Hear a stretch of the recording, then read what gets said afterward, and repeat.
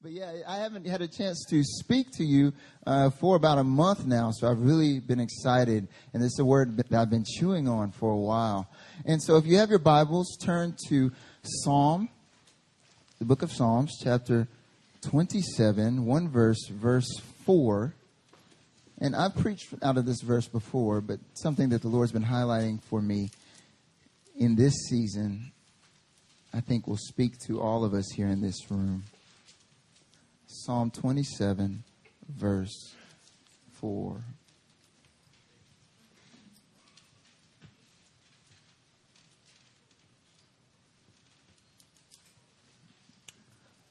I'm going to read it, and you can look along. If you don't have a Bible, I encourage you to just lean into the personal space of the person next to you and look along with them. Psalm 27, verse 4.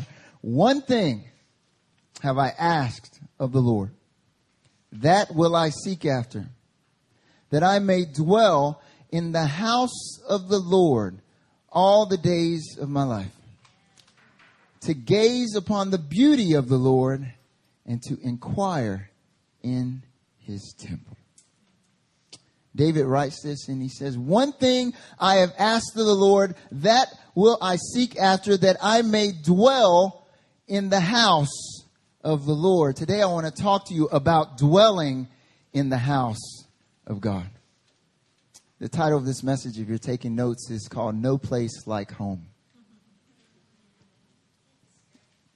To dwell in God's house. That's what David wanted. David wanted beyond anything else. And if you're wondering who David is, he's a shepherd boy. He's the most famous king of a nation called Israel. You've probably heard about it if you look at anything in the news. The most famous king in all of Israel. He has one desire, one hope, one thing that his heart burns for, and that is to call the house of God home. To dwell there. For the place where God dwells. For God's house to be his home. Home. Something that I think for all of us we can relate to. Right?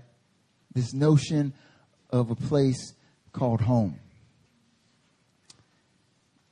I was born in, my hometown is not Asheboro, North Carolina. My hometown is a small little mountain town called Lenoir, North Carolina. And I grew up there, and I was born in this apartment complex called Spencer Ridge Apartments. You'll never probably go there ever in your life, but I'm telling you now. And I remember when I was born, we stayed there in an apartment, and my earliest memory as a child is me actually sitting on my mother's lap when this hurricane came through North Carolina called Hurricane Hugo. And it came through, and I remember everything shaking and the doors shaking, the windows shaking, and me just sitting there. My mom tells me later, she was like, you're a weird baby. Like, you never cried. Like, you just, even when the hurricane came, you just sat there and just sat there. I was like the most laid back, chill baby ever. Like, my mom was like, you're so easy. I would just put you in front of the TV and you just sit there for hours. I was like, Mom, that's not parenting.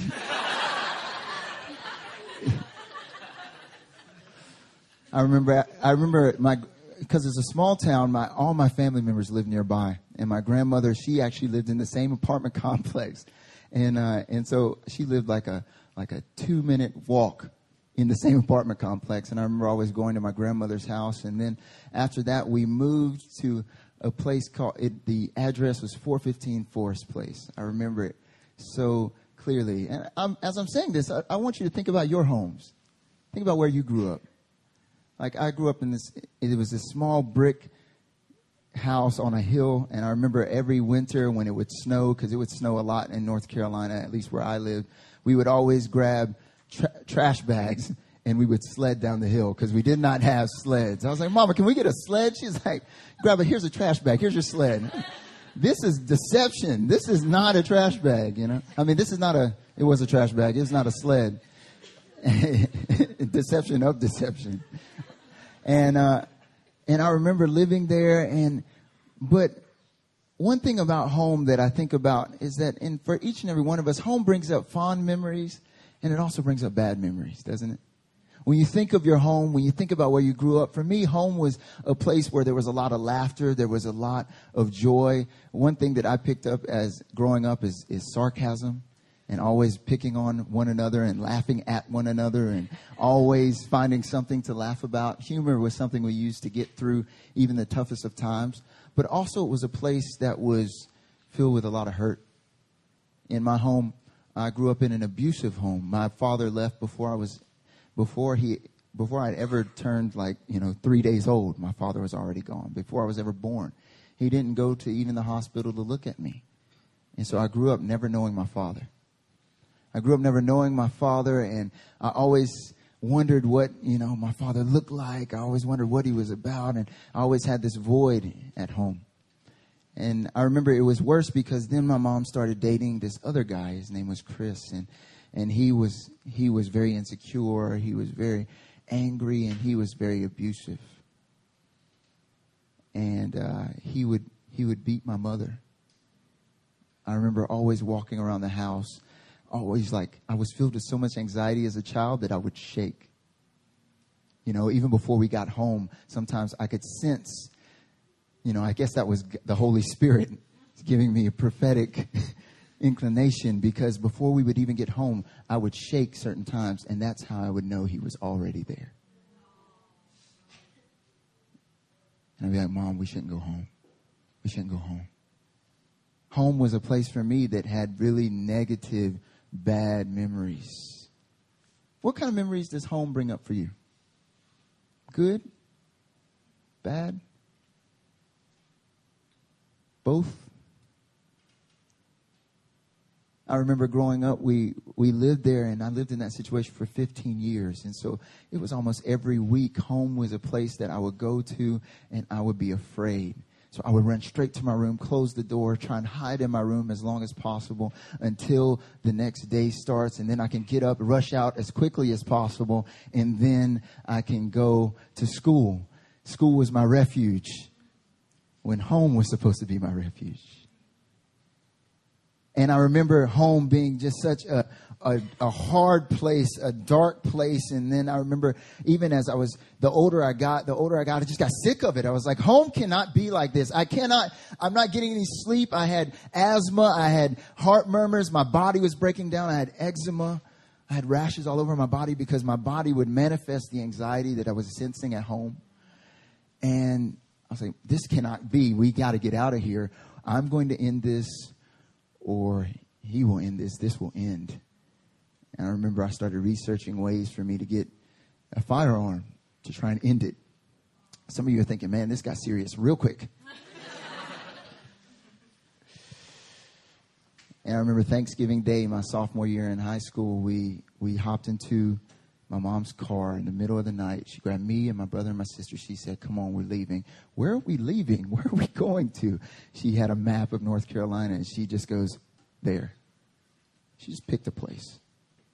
In the middle of the night, Thanksgiving night, we hop in a car and we travel about 3 hours down the road to a small town, a bigger town, but a bigger town than Lenore. Now, sometimes when I talk about Lenore, people think, oh, grew up in a town with one stoplight and everyone rode on cows to get where they needed to go. No, we were big enough. We had a Walmart. Where my grandmother grew up, though, she grew up in a smaller town called Collinsville, and that town literally only has one stoplight. It still only has one stoplight. Never any bad traffic in that town. But we moved 3 hours down the road to a place called Asheboro. And I remember Thanksgiving night staying in a homeless shelter. So we went from having a home that was filled with laughter, but also a lot of anxiety and hurt, to being homeless. I remember the shame I felt. I remember that feeling of not knowing what it's like anymore to have a home. What does it mean to have a home? And, eventually 2 months later, we were able to get on our feet, and we were able to move to the projects, and we stayed in low rent housing, and we stayed there for about a year in those homes until we were able to move to a place that we could really call home. And these were my memories of home. And I realized that even when I came into the house of God, that my memories of home influenced the way I see this home, the house of God.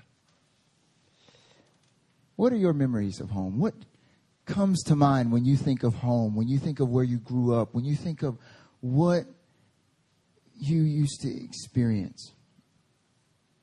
Because God wants to speak into the places that we would call home. In fact, God wants to change the way you think of home. Because as David said, the one thing he desired of the Lord was not for him to get fame, not for him to have the most money, not for him to have success. It was to dwell in God's home. In fact, the story of humanity is actually about God forging for us a place that we can call home. We see in Genesis 1 and 2 that God creates the heavens and the earth, right? He creates, the sea, and then he puts the flounder in, and the crabs and everything else, and the sea otters and whatever else he spoke into being in that moment. He creates the sea, and then he creates the earth, and he puts the vegetation there and the animals. And then he makes, he puts the birds in the sky. And then it says that he creates man, right? Out of the dust of the earth, he creates man. He puts them together. This is going to be my masterpiece right here. And then he's like, okay, I need to make something a little better. Go to sleep, Adam, woman. Right? Yeah, every time. Yeah. He created man, but he had to make something a little better, so he made woman.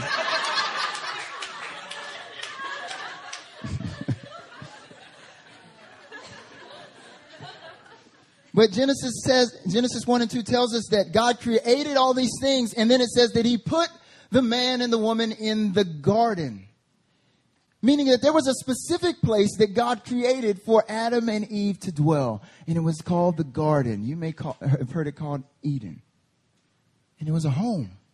It was a place where they were to work out of. It was a place where they were to be fruitful and multiply. It was a place where they were to be intimate. It was a place where they were to enjoy God, and God was to dwell with them, and they would enjoy one another.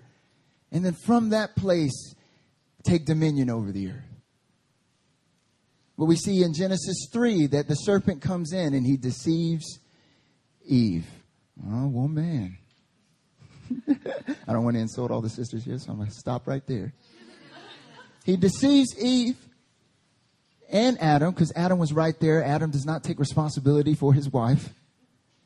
And we see that what happens is that they disobey God. So they remove God from the home. And then as a product of removing God from the home, all of a sudden there's fighting and blame in between them. So now there's no more intimacy, no more relational strife. And then when God shows up and God says, Adam, where are you? Adam hides.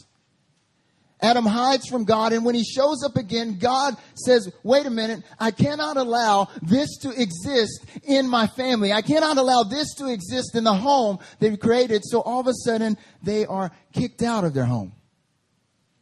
And we see the progression that God comes in to bring relational intimacy, that we would take dominion over the earth. But because of sin, God gets kicked out. There's division in the home, and ultimately we become homeless.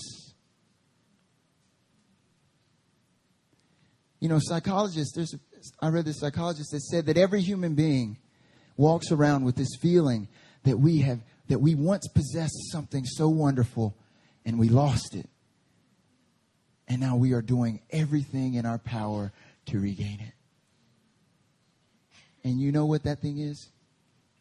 It's a place that we can call home. It's a place that we can feel is our home. We see it throughout the Bible. I'm giving you the Bible in Spark Notes and Cliff Notes right now. What happens is that God takes a man named Abraham. He pulls him out of his pagan life, and he tells him to go because there's a land in which he wants him to dwell, a land in which he wants him to call home, a place where he wants him to be fruitful and multiply, that he would fill the earth and subdue it, and all the families of the earth would be blessed. And we see that throughout the story of the people of Israel, they're constantly yearning for this place that they can call home, the promised land. And then even when they get there, because of sin, there's infighting, there's strife. But we see this man named David, a man after God's own heart. And we know that David's one desire more than anything else was to build a house for God, to build a home in which God could dwell, a temple. And so David brings us before the Lord, but God says, you know what? You have too much blood on your hands. You're a man of strife. And if I let a man of strife build my home will be filled with strife. So your son's going to build it. So his son builds it, and it's filled with so much splendor, but there's so much idolatry. So God gets kicked out of the home, and division comes into the home. And then ultimately the kingdoms are separated. And after that, we find exile. So we find this pattern throughout Scripture of God getting kicked out of our homes, division coming into the home because God's not there, and then we getting ultimately displaced from our own homes and doing everything possible to try and make it back. And so what does God do? What does God do? What does God do to alleviate this problem? He sends his son. He sends his son, born of a woman, born under law. And he walks the earth as a sinless man. And he himself becomes the very temple. That's why when Jesus was walking the earth, people were weirded out, because he's like, what about the temple? He's like, well, we're going to destroy this temple. In 3 days, it will be built again. And people are like, what kind of semantics, what kind of demolition plan does this man have? He has no explosives. How is he going to destroy the temple? But what he was talking about was himself, because home is where God dwells. Where God dwells with his people, and then his people are one, and then they are fruitful and they multiply. And so Jesus, he goes to the cross, he destroys the temple, and in 3 days he resurrects. And now all of a sudden what begins to happen is that there's a new definition of the house of God. It's no longer a place that's made by human hands. It's no longer bricks and buildings, but it's actually God's people. 1 Peter 2:4-5, it says, as you come to him, you yourselves, like living stones, are being built up as a spiritual house to be a holy priesthood. Ephesians 2:22 says that we together are being built up to be a home in which God can dwell by his Spirit. The house of God, the place that David's talking about, where he can dwell in the house of God all the days of his life. What we find that Jesus is really calling it to is this place that we call the church. A group of people, an ecclesia, and a gathering of individuals that all together, when God dwells with his people, and they are his people, and he is their God, and that is home. So welcome home. This place, these people, home. I want to talk to you about home. I'm going to give you 3 aspects of being at home in the house of God. Because the funny thing is I talked about these different memories of our homes where we go and we sleep at night. But the funny thing is those memories and those things and those experiences, we just transpose. We put upon this house of God, upon this home. And we begin to think that the church is just a building, or we begin to think that it's this place where I've got to be perfect before I step through the door. And we don't understand God's heart for his house, for the home. So I'm going to give you 3 aspects about being at home in the house of God. Number 1, that the house of God, that the home here is meant to be a place of rest and acceptance. Turn to the person next to you and tell them, listen, you're welcome here.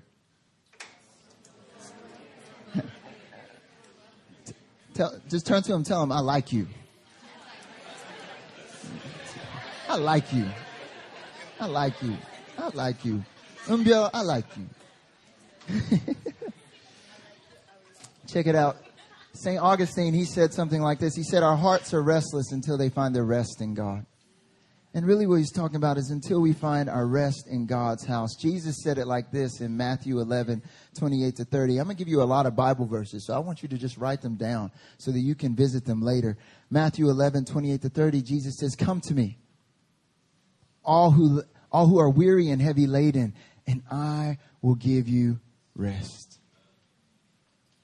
Take my yoke upon you. Learn from me. I'm gentle and lowly in heart, and you will find rest for your souls. For my yoke is easy and my burden light.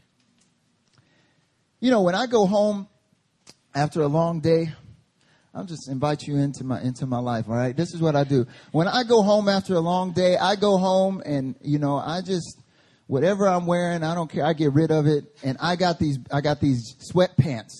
These sweatpants, they were made by this company called 555 Soul, okay? Now, this company was around in like 1995, but I still got these sweatpants. They are old. They are super baggy. Like, they are like 10 sizes too big for me. But I put those things on, and then I grab a T-shirt. I don't care if the shirt's got holes in it. I don't care. Like, it's my T-shirt, you know? And, like, I put that thing on. And then I change the socks. See, that's the key. When you go home and you're relaxing, you always got to change the socks. You got to get the comfortable socks on. You brothers know what I'm talking about. You change the socks, right? And so I go home and I change the socks. I mean, I make sure my feet are clean and stuff, but then I change the socks. And I just chill. I kick up my feet, and you know why I do it? Because I'm home. I don't care what anyone else thinks. I don't care if I got guests over. Sometimes, depending on the guest, I may change my attire. But if we're real close and cool, you seeing me right in the real, just with the baggy pants, the holy shirt, everything. Like, I remember one day, Eunice Coe, she's our admin. She's on vacation right now. I remember she called me because I had a pot that I needed to bring to her because I'd forgotten. We had an event called Bibimbap, and I'd forgotten to return the pot. And when she called me, she was like, hey, I'm up at your place. She drove the church van there. She's like, can you bring the pot down? And it sounds really bad. Talking about marijuana. I brought the pot down, and the Lord's brought me back from a lot, y'all, okay? So I bring the kitchen, you dish bowl thing down, the pot. I brought it down. And I remember I just didn't, I put on my jacket. I'm wearing that attire. And then I just threw on some old Birkenstocks, because there was a period of time where I thought, like, man, I got to get some Birkenstocks. Birkenstocks are in. And so I just threw on the Birkenstocks with my socks on. So I got socks on sandals, which is like you don't do that, brothers. No socks on sandals, okay? And I walked down, and I'm walking down with my big green jacket on, my hoodie on, and then my baggy pants, my socks on sandals, and the pot. And I just walk outside, and I'm like, here you go. And as soon as she sees me, she just cracks up laughing. I'm like, what are you laughing at? She's like, have you seen yourself? Do you know what you look like? And I was like, well, I look good. But you know what? I'm at home. I'm at home. When I'm at home, I'm not caring about the way I look. I know that, sisters, when you come home, you don't care what anybody thinks. You taking the makeup off? What? So what? And? Right?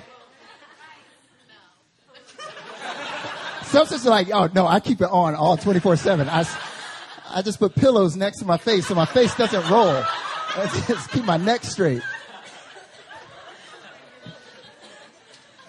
You don't care what anyone thinks. Why? Because you're home, and you know that when you're home, you're going to be accepted. But see, for many of us, because maybe our background was that in our home growing up, we weren't accepted. Maybe our parents were harsh and hard, and so we had to walk around always kind of on our tippy toes, making sure that we don't make a mistake, because if we make a mistake, someone's going to come down hard on us. Growing up, I always was afraid of what people would think. I was always afraid of what my stepdad would say. I wasn't sure if I'd caught him on a good day or a bad day. So I would either just go straight to my room or I would stay on the fringes to make sure that if I interacted with him, I got to keep my interactions limited because I don't know what he may say. And many of us, without realizing it, that's the way that we interact with God. That's the way we interact in the house of God. So we come in late on purpose so we can sit in the back, or we want to sit on the aisles, or we want to stay and keep our interactions with God limited because we don't know if we're interacting with him and his people on a good day. So we want to keep it limited just so I can get out of town and get out of Dodge as soon as possible. I don't want to interact with God or any of his people because I don't feel at rest. I don't feel accepted in his house. So when I walk in, I'm going to be on my best behavior today. You know, in classrooms, we like to say that the troublemakers sit in the back. Right? The troublemakers, they're always the ones that sit in the back and on the fringes. You know, the truth is that the ones who sit in the back and on the fringes are usually just afraid of being called out.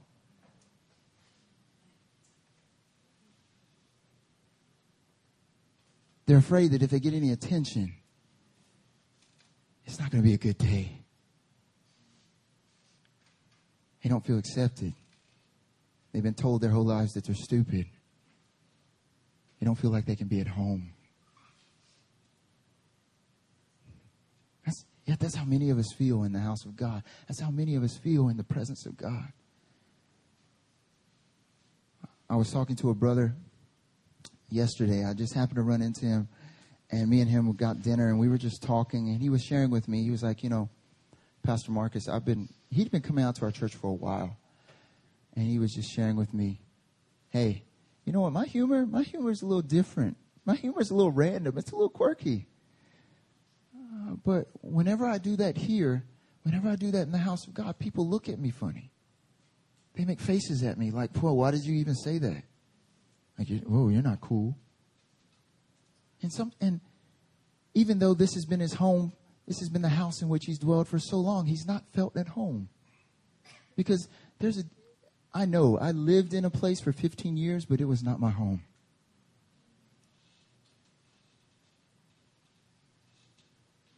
But see, when you enter into the house of God, that's not God's heart.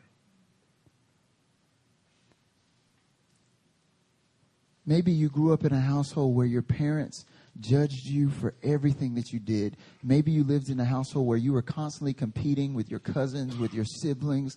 You were constantly being compared to them. You were constantly being told you're not good enough. And so even when you're at home, you don't really feel like you can change into the baggy pants and the T-shirt.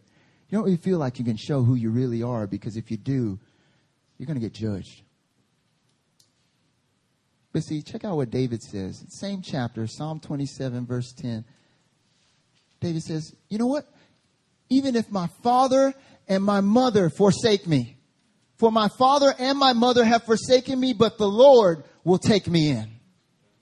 Because see, God's heart is not for you to be on the outcast. God's heart is not for you to walk into his house and feel like you can't be accepted, to feel like you can't be yourself. God's heart is for you to walk in, and even if everyone else, even if your father and your mother, even if the people closest to you look at you and judge you for who you are, God says, hey, you know what? I accept you. Come in.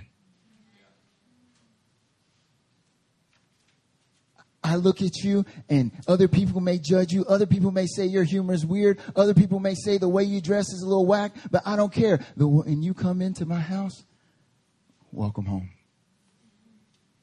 It's good to see you. You're welcome here. You can be yourself here. You don't have to put up a front. You don't have to wear the mask. You can be yourself. Psalm 68, 5-6 says, a father to the fatherless. The orphan was the people who were most rejected in society. Those were the ones who the society looked against and they cast out on the side. Our generation is we're called the fatherless generation.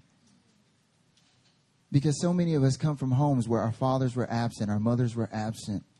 But God says a father to the fatherless and a protector of widows, meaning a protector of those who do not have provision, is God in his holy habitation, in his holy home. That word holy means set apart. That means that God's house is different than where you grew up. God's house is different than any other place that you went. Maybe you visited a church, but you didn't visit God's home. Because God's house is different. It's a place where you can be fathered. It's a place where you can be protected. It even continues to say in that verse, God settles the solitary in a home. He leads out the prisoners to prosperity. Where we felt like we were prisoners, maybe even in your own home, God leads you out into prosperity. Yo, this is good news. You know, something I like to talk about when I say New Philly is I say we're a weird church. Because we are. Y'all weird. Me too. You're probably looking at me now and saying, yes, you are. But that's okay. See, everywhere else, once you exit this place and you go out, everywhere else in the world, they judge you for being different. But in the house of God, it's all right. Outside, we have to wear our mask because we're afraid that if people see our struggles and see how jacked up maybe we are, we're going to get judged and get cast aside. But in the house of God, we've come to terms with that fact. And yet we know that God loves us anyways. So you can have rest here. You don't have to kind of compete. You can be yourself. The second aspect about being at home in the house of God is that it's not just a place of rest and acceptance, but it's also a place of discipline. Somebody say discipline. How many of us grew up in a home where our parents, the term we use in the South is called whooped. In Korea, they say meme. How many of us grew up in a home like that? It's like all the Koreans raise up their hand. I know that meme. My mom was she was diligent about the meme. You know, I remember. But see, I knew when I messed up, not when my mom would discipline me in public, but when my mom would look at me and be like, just wait till we get home. Remember one time we were in Blockbuster. And Blockbuster is where you can rent videos, rent DVDs. And I remember we were up in this video store and I was looking at the games. And I've got this story in multiple places, in multiple locations. Why? Because I was stupid. I didn't get the point.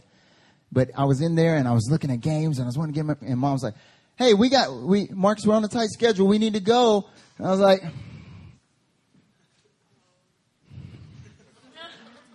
hey, Marcus, you hear me? We got to go. Can't you wait? What'd you say? My mom would always do that. She would always ask me, what did I say? Even though I know she heard me. She'd just bait me into confirmation. What'd you say? And I remember clear as day where because it's biblical. You know, when Jesus was in the temple and Mary was like, son, we got to go. He said, woman, don't you know I'm in my Father's house? And so I was like, woman?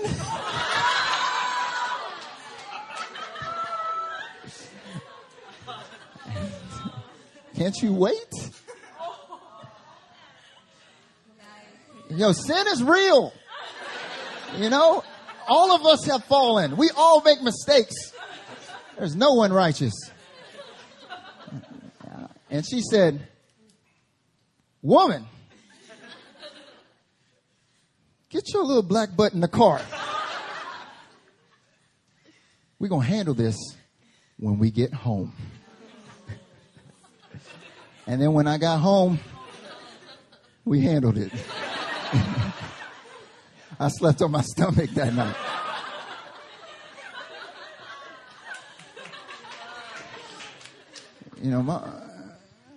My mom didn't know Jesus like that, but she knew biblical principles.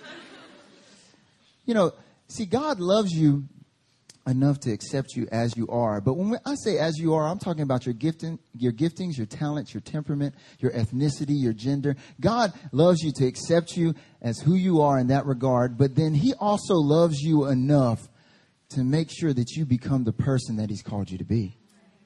And that doesn't just happen through him just accepting you and saying, you know what, you're just so awesome exactly the way you are. And no one's ever going to speak into that. But he has to teach us. He has to teach us in the way in which we should go, that when we get older, we would not depart from it. He has to discipline us even through spiritual leaders speaking into our lives, saying, hey, don't do that. Stop doing that. How about you learn to do this instead? Through sometimes coming into our lives with certain circumstances and situations. Why? Because God cares about you enough, not just simply to leave you as you are. But for some of us, because of our homes, the discipline was maybe too harsh or too lenient. When we are disciplined, we reject it, and we think that we're not loved because we're being disciplined, when actually discipline is evidence of love.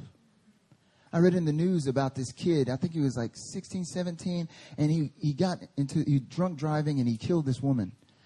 And the defense, he got off for this, and he did not go to prison for it, even though he had gotten into other situations where there was this like naked minor in his car in another situation. And the defense lawyer, his defense for him was something called affluenza. Meaning because he has affluence, because he was rich and his parents never disciplined him. His parents never spoke into his life. You know, you shouldn't discipline him. You shouldn't send him to prison for what he's done, because that would be wrong. He's never been disciplined before. Disciplining him now would be wrong. Because that's our culture's mindset towards discipline. In our schools, see, the school I went to this school called Davenport Elementary School in Lenore, Davenport Bobcats. And our principal, they used what we call corporal punishment. Meaning that when you acted up, you didn't just go to timeout and you stand in a corner and look at the corner with, just by yourself. No, what happened was the parents had given the principal authorization to whoop your kid. And I remember one time I hit someone. And they were like, I remember Mrs. Ingram, she was like, Marcus, you are going to go to Principal Wayne's office. I was like, Principal Wayne? Why I got to go to Principal Wayne? She hit me first. No, she didn't. Okay, I just lied. Yeah, you're right. Yeah, I know. Yeah, I heard just she. Yeah, I know it happened. Sin is real. I went to Principal Wayne's office, and he said, Marcus, sit down. And I was like, okay. And I'm like, scared. And then he put me over his knee. I think it was like kindergarten, first grade. I thought some of you were going to be like, wait, how old are you, 17? No. And then when I went home, I said, Principal Wayne, he whooped me, Mom. And my mom was like, good. You deserved it. I never did it again. Many of us, we have because everything has been just this reaction to abuse, we think that discipline is wrong, or discipline is a sign of hate but not love. I want you to turn to Hebrews 12.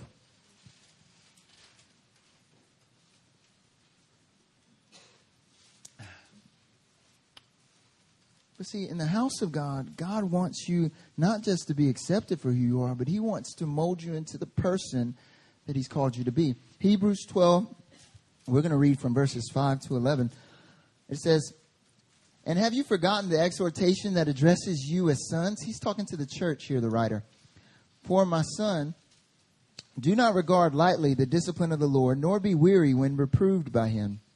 For the Lord disciplines the one he loves, chastises every son whom he receives. It is for discipline that you have to endure. God is treating you as sons. For what son is there whom his father does not discipline? If you are left without discipline in which all have participated, then you are illegitimate children.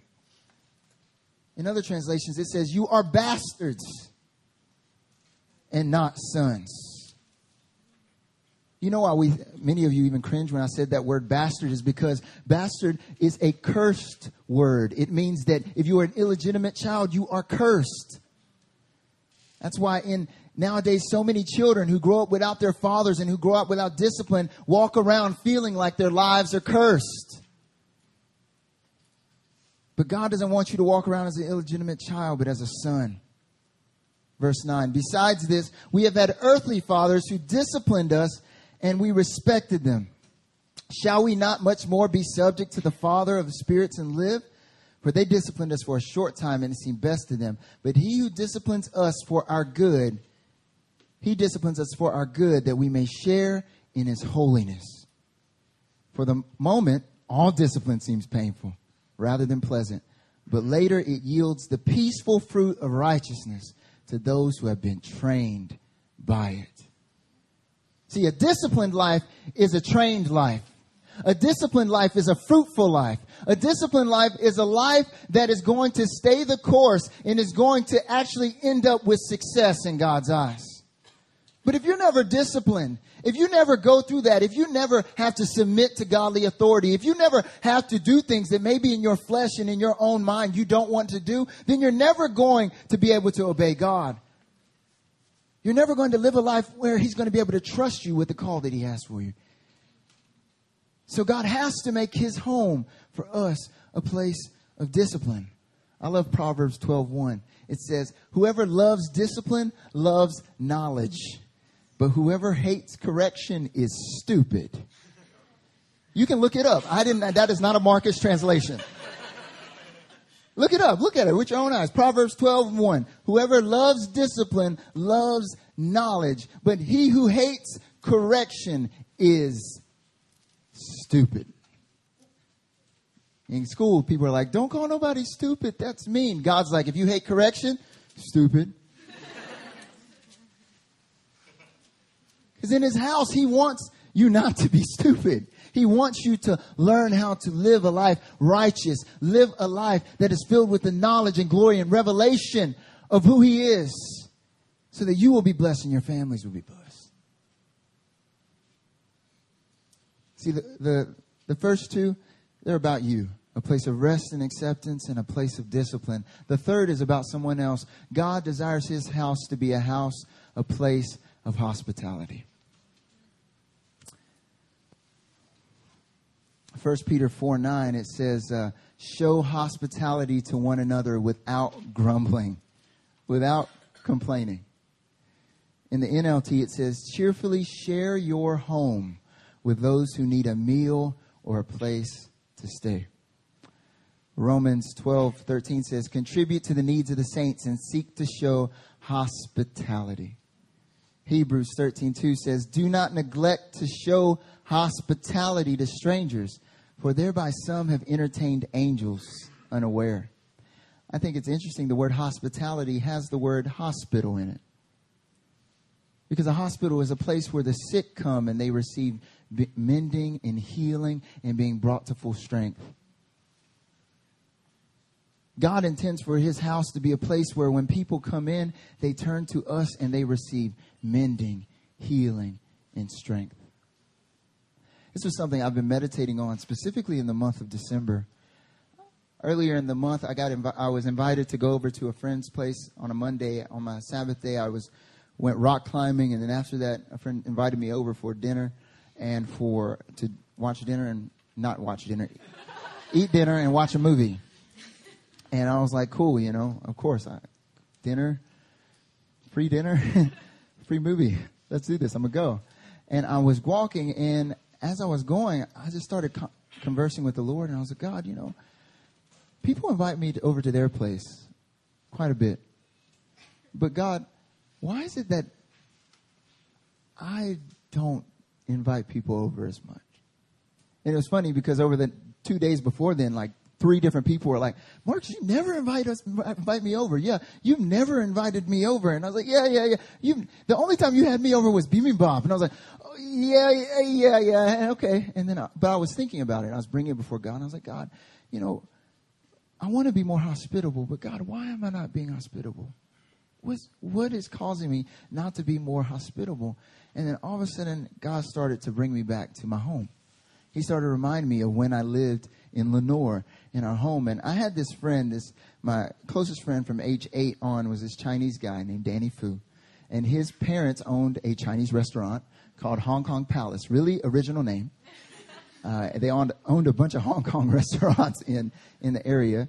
And but they were really successful, had a really nice place, lived in a really wealthy neighborhood. I did not.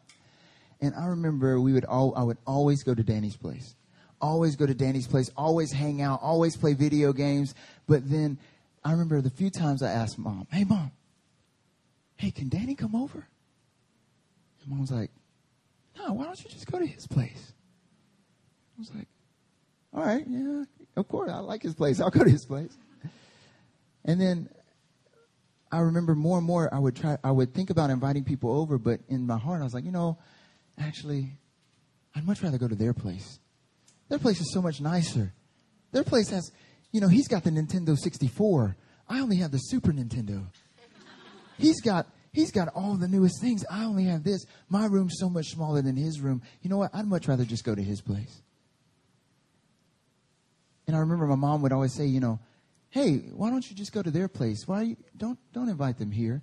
I think over the 10 years I knew Danny and I was close with Danny, he came to my house twice. I think I went to his house. I can't even count it on my hands and toes. But the funny thing was that we would always have to keep our house clean, right? Especially the living room. Like the living room, my mom would always be like, hey, clean the house. Keep the living room clean. I said, why? Just in case. Because you never know who may stop by. And if they stop by and they come into the house, we at least want them to see that the living room is clean. Don't invite anyone over, but at least keep the house clean just in case someone stops by. And I realized that over time, what it began to ingrain in me was a shame towards my home. I don't want to invite anyone to my home because what if someone sees my home and they don't like it? What if it's not clean enough? What if it's not big enough? What if it's not nice enough? I don't want to invite anyone there. I'd much rather just go to where they are. And the interesting thing is that many of us have this kind of point of view towards the house of God. I don't want to invite someone into God's house. What if they come in and they don't like it? What if they come in and God does something weird and everything gets all crazy and then they see how our family really is? But we got to keep everything clean. We got to stay on our best behavior. We got to make sure that everything is tight here in the house just in case. But I don't want to invite anyone over. I don't want to reach out and just possibly say, hey, are you interested in coming to my house? Are you interested in coming to the place where I dwell with my God and with my family? Because we walk around with this intrinsic shame towards God's house. We're not ashamed of the bar. We're not ashamed of the club. We're not ashamed of the streets. But the one place that we are ashamed of for some reason is the house of God.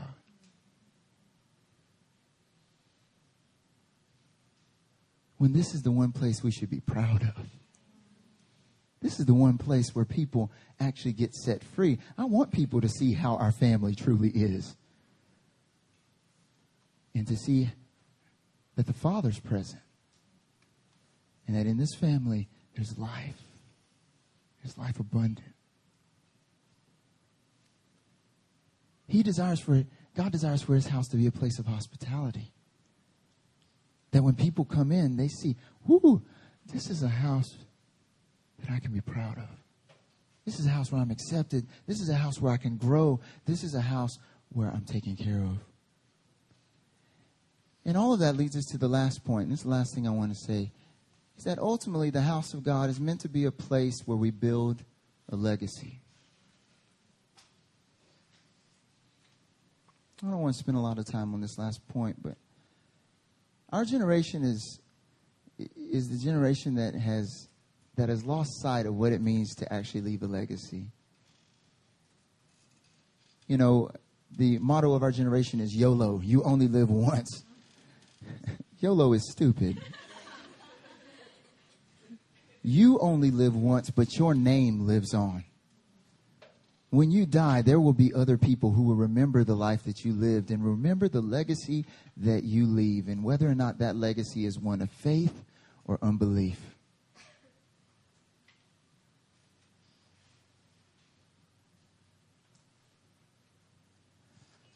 See, but One of the things I'm most thankful for here in this house is that I know that I'm going to leave a legacy of faith. I came into this house as a knucklehead, college exchange student who knew nothing about nothing, who was going to the prayer meetings Friday night. And as soon as the Friday night prayer meetings were over, I was going to Hobart and Hongdae. And I was partying it up. And then I encountered God. And I really encountered him. And I recognized that he loved me for who I really was. He wasn't simply just trying to change me. He accepted me.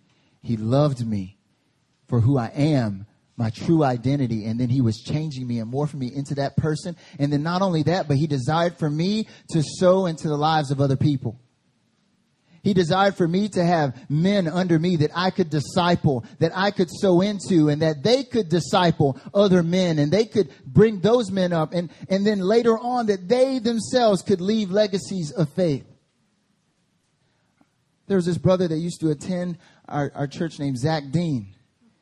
And he came in and I remember him, he came in and everyone loves him now, but when he came in, he was totally different. And I remember our first Bible studies, we were sitting together and I was like, I don't know if this is going to work. But over the course of our time together, Zach began to feel loved and accepted. And then he began to grow and to change. And then all of a sudden, Zach was like, you know what? I want to sow, because you sown into my life, I want to sow into someone else's. And then all of a sudden, he began to sow into guys' lives like Ted Grillo, who is one of our leaders here in this house, who's going to be sent down to Busan. And he began to sow into Ted's life. And Ted began to get so raised up in the Lord very quickly that, and as well as Mark Rotto, who used to attend our church. And they were like, you know what? I want to sow into other people's lives. And then Ted gets raised up to sow into someone's life like Sam Ra, who's sitting right here. Sam came in and Sam got completely transformed. Sam's a different person. So that then he can be raised up and say, you know what? I don't want to just live for myself anymore. I want to live for others. And I want to leave a legacy so that when I look back, I can have the joy of knowing that there are generations after me who will be walking with the Lord. Not just that, but also in terms of marriage and family. Our generation is a generation that's absolutely terrified of marriage and family.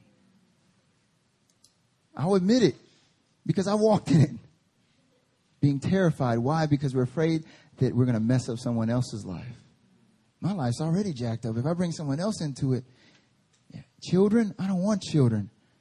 Not just because of selfishness, but really because we're afraid that we're going to leave the wrong kind of legacy. That we're going to duplicate the same issues that our parents had. But I'm going to tell you the truth. When you're in God's house, you leave a legacy of blessing, not curses. When you're in God's house, you leave a legacy of faith and not unbelief. When you're in God's house, you leave a legacy that 20, 30, 40 years down the road, you may not have even thought that far, but people will speak of you in your life and say, you know what? They were the reason why I'm walking with Jesus. They are the reason why I'm free. They are the reason why my life is different. They are the reason why the school I attend is different. They are the reason why the business that I'm at is totally different. They are the reason why this genre of music is totally different. They are the reason. That is the legacy that they're leaving. And that's what God desires in his house. One thing, desire of the Lord, that one thing I'll seek, that I may dwell in his house, in his home, all the days of my life. See, when the end of days come, what's going to happen is that we think, oh, we're going to be lifted up into heaven. Oh, we're going to live up on the clouds with wings and harps, and everyone's going to have a good time. No. What's going to happen is that heaven's going to come to earth. And that God's going to establish his home here with his people. And that's what he's already doing through his church. That we will be his people and he will be our God. And we will rule with him on the earth forever. See, that's what God is calling us to, a home. Let's pray together right now.